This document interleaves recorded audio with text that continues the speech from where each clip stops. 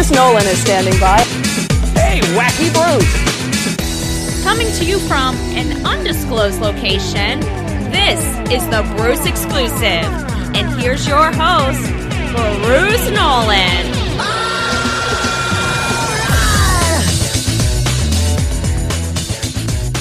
Ladies and gentlemen, boys and girls, children of all ages, welcome to another edition of the Bruce Exclusive, a Buffalo Rumblings podcast. I'm your host, Bruce Nolan. You can find me on Twitter and Instagram at Bruce Exclusive. Welcome back. Welcome back. You might ask yourself, what does a show like the Bruce Exclusive do when there are no narratives of the games to get into? Because that's kind of what we do. It's kind of my shtick. So the question is, what do? Well, obviously you've never listened to me in the off season. I find a way to create content. My brain creates all sorts of weird things. We do musical episodes. We do episodes on logical fallacies. And today we are going to do an episode about pancakes. Not really pancakes, obviously, but we're going to do an exercise that I have affectionately coined the better batter. And the reason we're going to have this conversation is because with the Bills being off, the Ravens losing to the Bengals, and the Titans whooping up on the Chiefs, all of a sudden, the balance of power in the AFC is starting to change a little bit. And people are starting to say, okay, well, in the NFC, there's 5 or 6 teams right there at the top, and then everybody pretty much underneath them.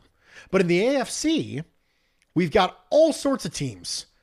And you can make an argument for a lot of them as being the best team in the AFC. And so when you look at things like this, all of a sudden the Bills' place within the power rankings of the AFC starts to come into question. Who's better? Who's better? And that was a topic that came up on social media a lot this week. So I'm still talking about narratives, but instead of talking about narratives from the game, I'm talking about narratives from the bye. And you know how I feel about food references. This pretty much goes without saying at this point, that I like the food references. I do a show called Food for Thought with Nate Geary on Friday nights on the Buffalo Rumblings Vidcast Network that drops as a podcast on Saturday mornings. Almost called it Foodball. Maybe I should have, in retrospect. I'm not sure. We did QB Stew as my proprietary quarterback composite of metrics. And now we have the better batter. So what all goes into a team being better than another one? Let's start with what we know it's not. It's not head-to-head only in one game. It's not that. We know that. We know that because the phrase any given Sunday is such because the lesser team wins all the time. The Jets beat the Titans. It's come up on conversation multiple times when discussing the Titans this week. They lost the Jets. It's clearly not just head-to-head because the lesser team wins all the time. The better team loses all the time. It's one of the reasons we love football. It's where any given Sunday comes from. So it's not as simple as, well, this team played this team and they won, therefore they're better. That's not that simple.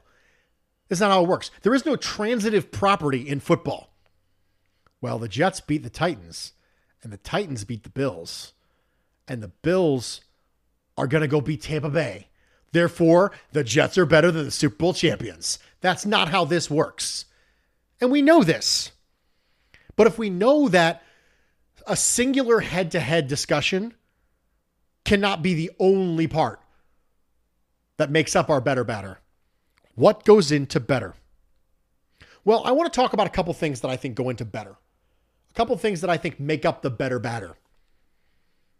Number one, head-to-head over a large enough sample size because styles make fights.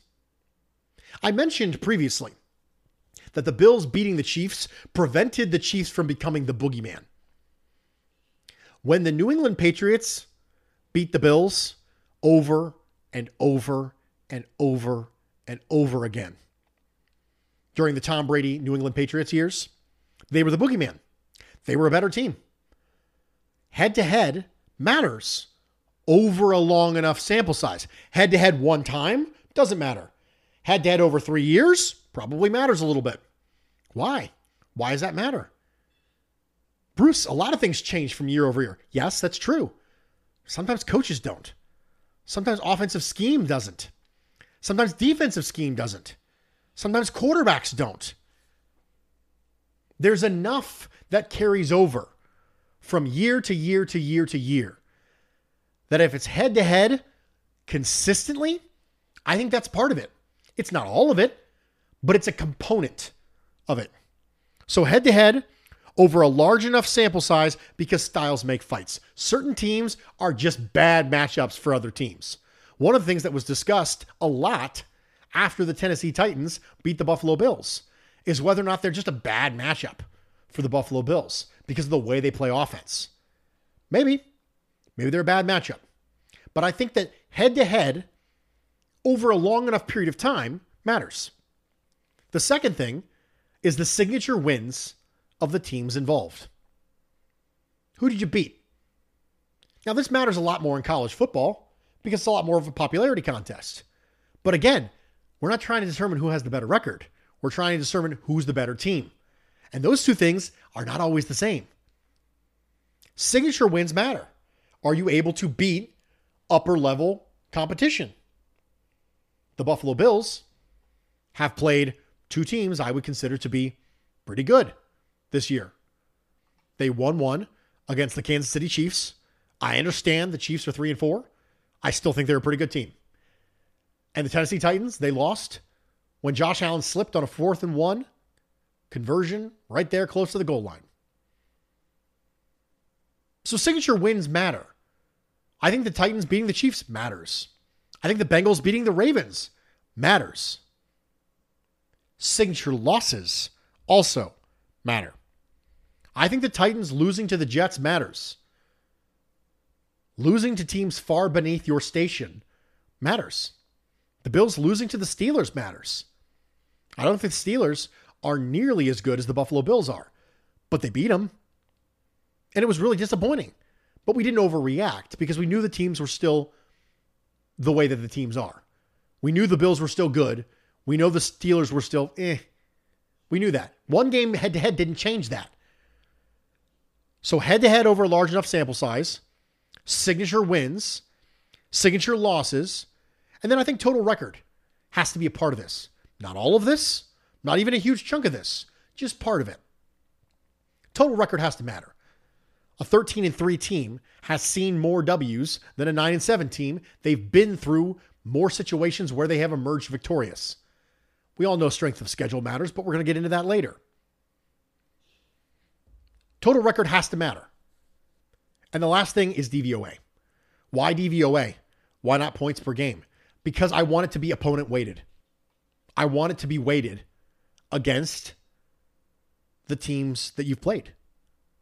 Because strength of schedule is a real thing in the NFL. And DVOA does a pretty good job of making sure you can kind of filter a lot of that stuff out. At the end of the year, it'll be as accurate as it's ever going to be. Because it will have collected the entire year's worth of data. So I think DVOA matters. So these are 5 things that you can point to as far as what makes a team better. Head-to-head over a large enough sample size, signature wins, signature losses, total record, DVOA. These are pieces of evidence that you could use that one team is better than another one. Now, the way they get there, obviously, is by having better coaches, better quarterbacks, better defensive coordinator, better pass rushers, all things like that. But those aren't evidence that your team is better. Those are leading indicators. This stuff I just mentioned, they're lagging indicators. And that's what I want to use for the purpose of this conversation. I'm going to use lagging indicators. Stuff you can use to prove that your team is better backwards, not the things that make your team better. The evidence that your team is better. Well, we're better because we have Josh Allen. Well, that doesn't mean anything. Those are the things that will help drive the results, but that's a leading indicator. That's something that will help you become better. That's not evidence that you are better. It's not the same thing. evidence that you are better, I would think would fall under the 5 things I mentioned. And that's what makes up the better batter. So we're cooking up some pancakes, some flapjacks, as it were. I'm not really much of a huge pancake guy. They're fine. I like pancakes. They're reasonable, but I'm more of a waffle guy. I want the texture differential. I prefer waffles to pancakes. I'm fine with pancakes. My wife will say, hey, we're doing breakfast for dinner. You want pancakes or waffles? I'll pretty much always take waffles, if that's an option. I do think we have to get a new waffle maker, though. Anyway, that's the better batter. Those are the things that I think you can point to in totality, not one by itself. In totality, all together, you can look at all 5 of those things and go, hey, I think this team is better than this other team when you're comparing 2 teams. I think that's important. And I think as we are moving through the AFC, and it's going to become complicated, the Titans, the Ravens, the Bengals, the Bills, the Chargers, all these teams in the AFC where you could argue, is one better than the other? Are the Ravens better than the Chargers? Are the Chargers better than the Bengals better than the Bills better than the Titans? Things like that. I really feel like we got to look at these things in totality because it's never as simple as we played head to head.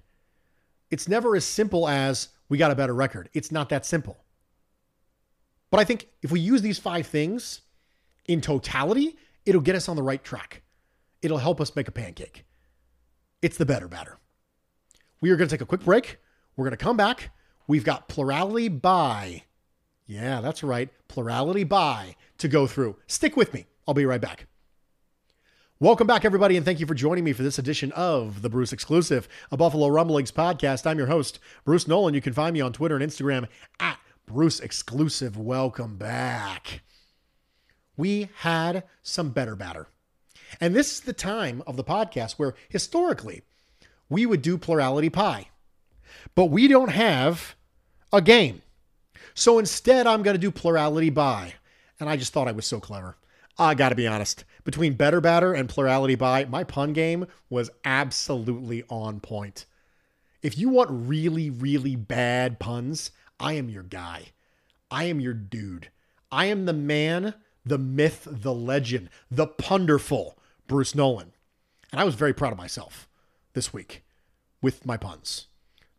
What separates plurality by from the previous iterations of plurality pie is we are going to do the entire season. The Buffalo Bills are 4-2. Who do I think is most responsible for the Buffalo Bills being 4-2? That's the plurality by that we're going to go into. Who is most responsible? Who is least responsible for the Buffalo Bills being 4-2? In the same way that the most responsible and least responsible for the Bills' victory or loss occurs after the game. Josh Allen, 28%. Wins are not a quarterback stat. But I opined during the offseason, during a podcast with Jay Spence the King, that quarterbacks could be 30% of the reason, on average, why you win or lose a game. Not even close to being enough that I'm willing to assign a stat to them. I'm not going to assign 100% of the stat to someone who has 30% of the impact on a win or a loss. But Josh Allen, 28%. Receivers and tight ends, 11%. Dawson Knox being a reliable weapon matters. Emmanuel Sanders being an upgrade from John Brown matters. Gabriel Davis is an afterthought in this offense because Emmanuel Sanders is good. And he absolutely had something in the tank. Brandon Beane gets a lot of credit for drafting Josh Allen, and he should. He gets a lot of credit for drafting Tremaine Edmonds, and he should. Brandon Beane in free agency has probably been better than Brandon Beane in the draft, even though he picked Josh Allen. Cole Beasley, John Brown, Emmanuel Sanders, Darrell Williams, Mitch Morse, Mario Addison, Star Lotulelei. This stuff matters. I think he's probably been better in free agency than he has been in the draft, and wide receivers are a huge part of that. Moving along, Josh Allen was 28%. Receivers and tight ends were 11%. Offensive coaching, 10%. I'm not one of those people who immediately goes to play calling anytime something bad happens on offense. I never will be. I have a feeling that play calling is this weird abstract in people's minds, and it's so easy to just blame play calling. Anytime Josh Allen doesn't do well, it's, wow, the play calling was bad. Unless you can specifically say, here's why the play calling was bad, that doesn't end in, well, it didn't work, then maybe we shouldn't criticize play calling. But there are times when I have, especially after week 1, I came on this podcast and I didn't love the play calling. And I was able to specifically say why I didn't love it. And it didn't involve me saying, well, it didn't work. Offensive coaching has been good this year. They've responded. They've made the adjustments. They came out week 1 against the Steelers in a lot of 10 personnel. Didn't quite go the way they wanted to. They went back to a lot of 11 personnel. I think it's worked out really well. I think that there are some adjustments that still need to be made, specifically in the red zone when it comes to the Bills' offensive efficiency. I think teams are defending the Bills differently. And much like rock, paper, scissors, if you're constantly throwing out rock and eventually they get smart and start throwing paper, now you got to switch to scissors. And when you have a quarterback who has the traits that Josh Allen does, that gives you options, which means more things are on the table and you can pivot toward things that will be successful against the way teams are playing you, specifically in this case, in the red zone. Head coaching, 8%. Sean McDermott continues to be more right more often, especially relative to the way he was earlier in his tenure. Sean McDermott is growing. He's evolving. He's learning. I'm really glad that I don't have to worry about my coach sitting on his hands and never developing, never getting better. That the person he is right now isn't going to be the same person he is in 5 years. I don't have to worry about the game passing him by. And that gives you hope for the future. Because so much around fandom is, got to take advantage of our window now. You never know what's going to happen. But as we've already established, there's a lot of luck associated with football. There's a lot of luck associated with football. The best team does not always win. Be as good as possible for as long as possible. That's how you win. Because sometimes the ball just has to bounce your way. And with Sean McDermott, that second part of the piece, be as good as possible for as long as possible. I don't have to worry about the game passing him by. I have taken more than a few opportunities to bash on Pete Carroll on this podcast because I do think the game has passed him by. I don't have to worry about that with Sean McDermott. I do not think that Pete Carroll lasts very long at all as the Seattle Seahawks head coach if Russell Wilson doesn't come along. So, Josh Allen, 28%, receivers and tight ends, 11%, offensive coaching, 10%, head coaching, 8%, defensive coaching, 8%. Ho-hum, Leslie Frazier, just doing a good job again. The most boring, effective defensive coordinator. Nobody talks about him the way they should. The Texans should have hired him as their head coach.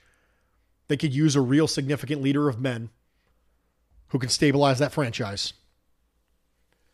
Linebackers, 8%. Tremaine Edmunds taking a step forward. Matt Milano being healthy. For the most part, this matters. I went back and watched some Tremaine Edmunds from 2020 the other day. I think it's pretty clear how the shoulder injury affected him early on. And I'm glad we're starting to see a recapture of the trajectory he was on in 2019. But linebackers have been a big part to this defensive resurgence in 2021. And do not let Derrick Henry's big stat line against the Buffalo Bills distract you from the fact that Tremaine Edmunds played really well against the Titans too.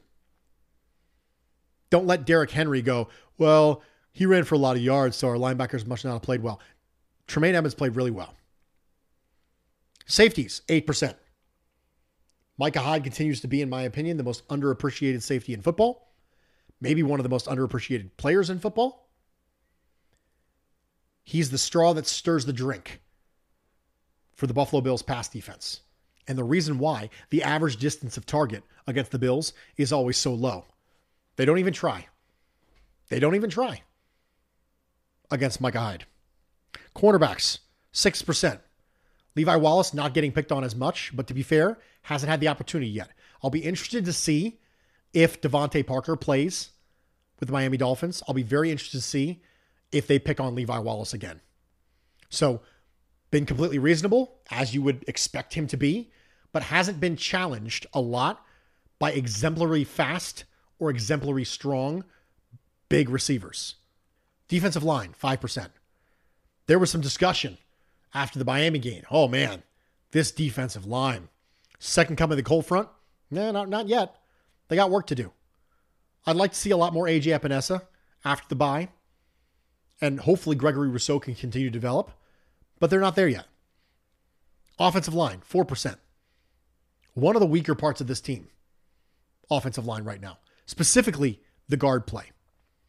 John Feliciano is looking like a player that you will actively seek to replace in the offseason based on the way he's played. It's been middling. Darrell Williams is kind of getting his feet underneath him at right guard. So there's still a possibility we could end this season and not think right guard is a problem. Mitch Morse continues to be good. Leon Dawkins continues to be good. And Spencer Brown is a rookie who flashes. So 3 of the 5 spots are One of them has a reason to be and that's Spencer Brown. One of them has a pretty good reason to be and that's Darrell Williams trying to reacclimate to right guard. And then there's John Feliciano at left guard. Specialists, 2%. Tyler Bass has been playing well. Matt Hawk, not punting the ball all that well. I wasn't a huge fan of the Hawk signing when they did it. And that's been pretty accurate. He hasn't been very good punting the ball. But he's been really good holding the ball, and I think that they're perfectly happy with Matt Hawk. I would be shocked at this point if the Buffalo Bills invested in a punter this offseason. I think Hawk is the guy. I don't think he's a great punter, but I think they're okay with that. Other, 2%. There's always an other. There's always physical trainers. There's always strength and conditioning coaches. Other, 2%. I don't want to forget about all the other people who help make this team great. Strength and conditioning, team doctors, things like that.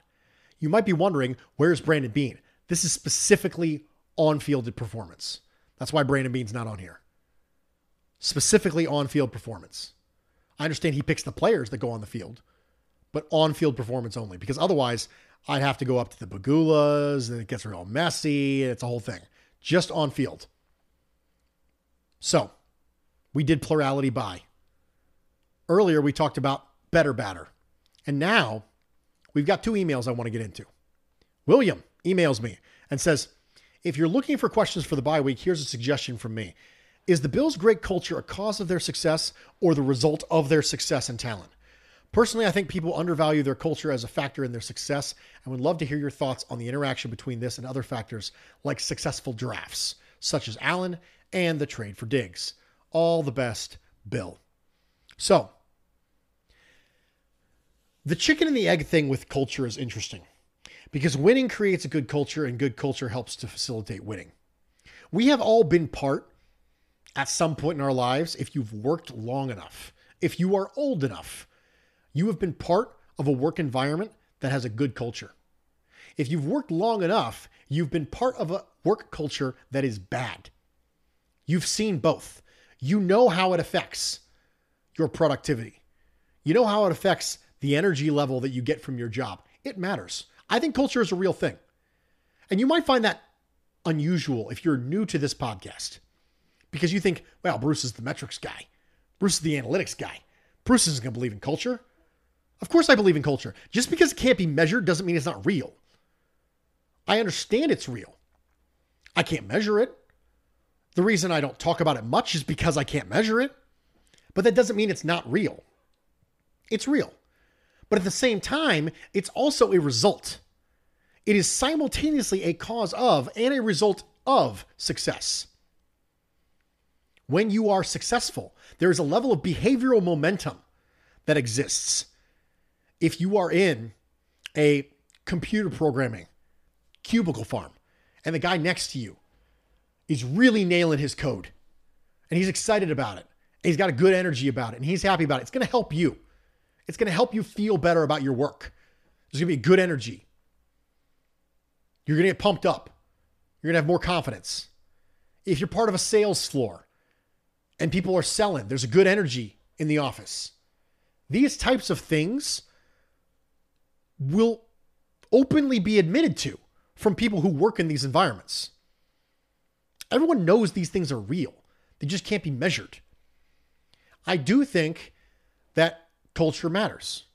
But I don't want to say for a split second that culture matters enough to create winning by itself, because it can't. It can't.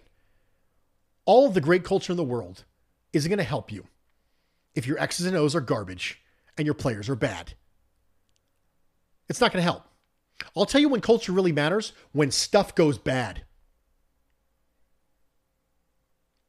Right now, the New York Jets had to get a vote of confidence from their owner. And they're 7 games into the first year of Robert Saleh. That never had to happen with the Buffalo Bills. Terry and Kim Pegula did not have to come out and give Sean McDermott a vote of confidence because they were winning. But when they didn't win, when things went really bad and they got blown out 2 weeks in a row and they went to Nathan Peterman and bad stuff happened and it was looking like the season was coming off the rails, that's when culture matters. Culture matters when other situations might derail the season or the day or the week or the month or the year or whatever it is. That's when culture matters. Because you've earned that.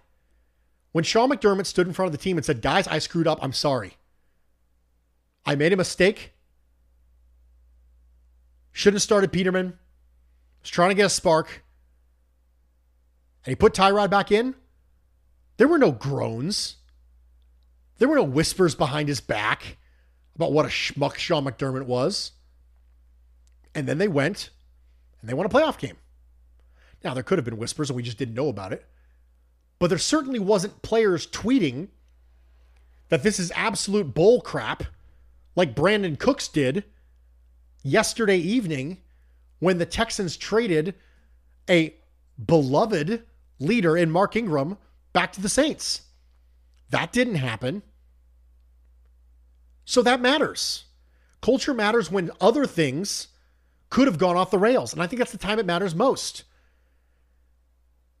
And I think at a very early time in a rebuild, there has to be either instant success or enough leash to allow for long-term success. If you don't have instant success, the culture better be there to hold it together until the success comes. There is no amount of culture that'll hold it together forever.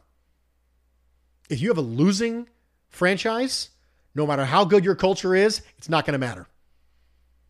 But culture can glue it together until it really sets, until the winning starts coming. You just got to hold down the fort. And that's what culture is to me.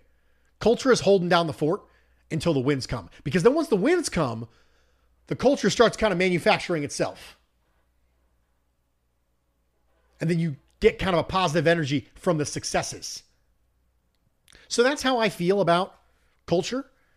I do not think it's as important as X's and O's. I do not think it's as important as the players or the coaches.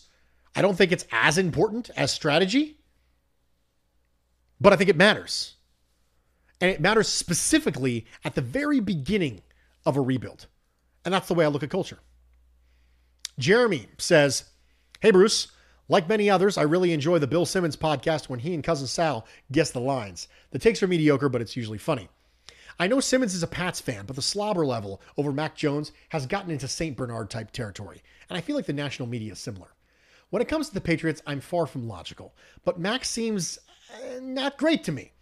I looked up some advanced stats, and I see that of the quarterbacks with over 100 pass attempts, Mac ranks 22nd of 33 in intended air yards per attempt, 25th in completed air yards per attempt, and tied for 28th at completed air yards per completion. And though he's 11th in yak, the yak per completion is 21st. I need you to help me decipher whether I'm being a homer and my intrinsic bias against all things Patriots is blinding me to his actual capabilities or not. I know QB Stu had him as 24th when you ran the numbers in early October, which would jive with the ranks I just mentioned, but I'm not sure if anything has changed. I need to be saved from the Patriots slobberfest. Help me, Bruce Nolan. You're my only hope." First off, I appreciate the Star Wars reference. Well, I'm not going to run Stu Jeremy, I don't have an answer for you right now, man. I don't have an answer for you. Stick with me, though, because I'm going to have an answer for you, too. Real soon. Real soon on Mac Jones. I agree with your eye test. Mac Jones has been efficient. He's been reasonable. Mac Jones, at this point in his career, has been Trent Edwards to me, with better offensive coaching and better offensive weapons and a better offensive line. He's been Trent Edwards. He's accurately placed the ball. He's done what was asked of him. He did enough to manage and facilitate the offense. Josh McDaniels remains a good play caller. I think he's, right now, Trent Edwards with a better supporting cast. And I think that's completely fine right now. But soon, after next week probably, we will do QB stew again. We'll do a half cup of QB stew because the first time was a quarter cup. This time it's a half cup because it's 2 quarters. So stick with me. Just hang on. I will totally answer this question for you. I just can't do it right now. Jesse says, good morning, Bruce. A couple weeks ago, you argued for Moss becoming Bill's RB1A, citing his blockability and 2021 advanced rushing statistics, specifically rushing success rate and yards after contact. You argue that Moss has always been a better blocker than Singletary, and that the aforementioned advanced statistics indicate he's also a better runner, despite averaging fewer yards per carry over the past 2 seasons. I will grant you his blocking superiority, but regarding the advanced statistics, I wonder if you've considered the possibility that they contain biases in favor of Moss's traits and usage. Before delving into direct comparison between the two backs, consider a fundamental weakness in the advanced statistics selected. Although rushing is a composite skill that generally involves breaking or avoiding tackles, we disproportionately emphasize the breaking of tackles by choosing yards after contact statistic while ignoring the avoiding of tackles or yards before contact, which we presumably attribute to the offensive line rather than the elusiveness of the running back. Now, let's apply this disparity to Devin Singletary's 46-yard touchdown against the Dolphins in Week 2, which involved vision, timing, agility, and balance to hit the right gap and then weave through blocks in the secondary on his way to the end zone. By our advanced metrics, Singletary would have fared better to simply bowl over the strong safety before losing his balance 25 yards down the field. Not only do our advanced statistics inflate Moss's desirable traits while minimizing Singletary's, they provide less context than originally advertised. Based on the difference of traits described above, Buffalo uses Singletary and Moss in different ways and in different situations. Moss is more likely to be selected in situations where rushing success is defined as a foot for 4th down conversion rather than 6 yards Singletary might need to get the 40% of the yards required on 1st and 15. In general, Moss probably faces situations with higher likelihoods of success because of the way Buffalo uses him based on his traits. I do think the advanced stats provide some value, but they mostly just confirm what we already see with our eyes. Zach Moss is a bigger back who's more likely to gain a few inches if he slams right into you. For me, the traditional running stats reflect the bigger picture. Devin Singletary is generally a more dynamic runner with higher upside. All this being said, there's an argument to be made for Moss based on his value as a blocker in the passing game, but I think we need to at least acknowledge Singletary's superiority as a runner up to this point based upon his overall body of work since 2019. All right, Jesse. First off, I appreciate the length of that email. I appreciate the viewers and listeners, not viewers, you can't see me, for sticking with me through that. You made 2 points. Number 1, Devin Singletary's 46-yard touchdown against the Dolphins. Go back and watch that. That's not an overly impressive run by Devin Singletary. It's not. It's a perfectly reasonable run. Yeah, it's fine. It was a great hole and great downfield blocking. Devin Singletary really didn't do much on that. So I don't really think that that's a point in Devin Singletary's favor basically at all. The second thing you mentioned was the rushing success rate and how Zach Moss gets put in more desirable situations. But Zach Moss doesn't get put in more desirable situations. The most desirable situation to be put in is one with less men in the box. And as mentioned in that podcast, Devin Singletary runs against lighter boxes much more frequently than Zach Moss.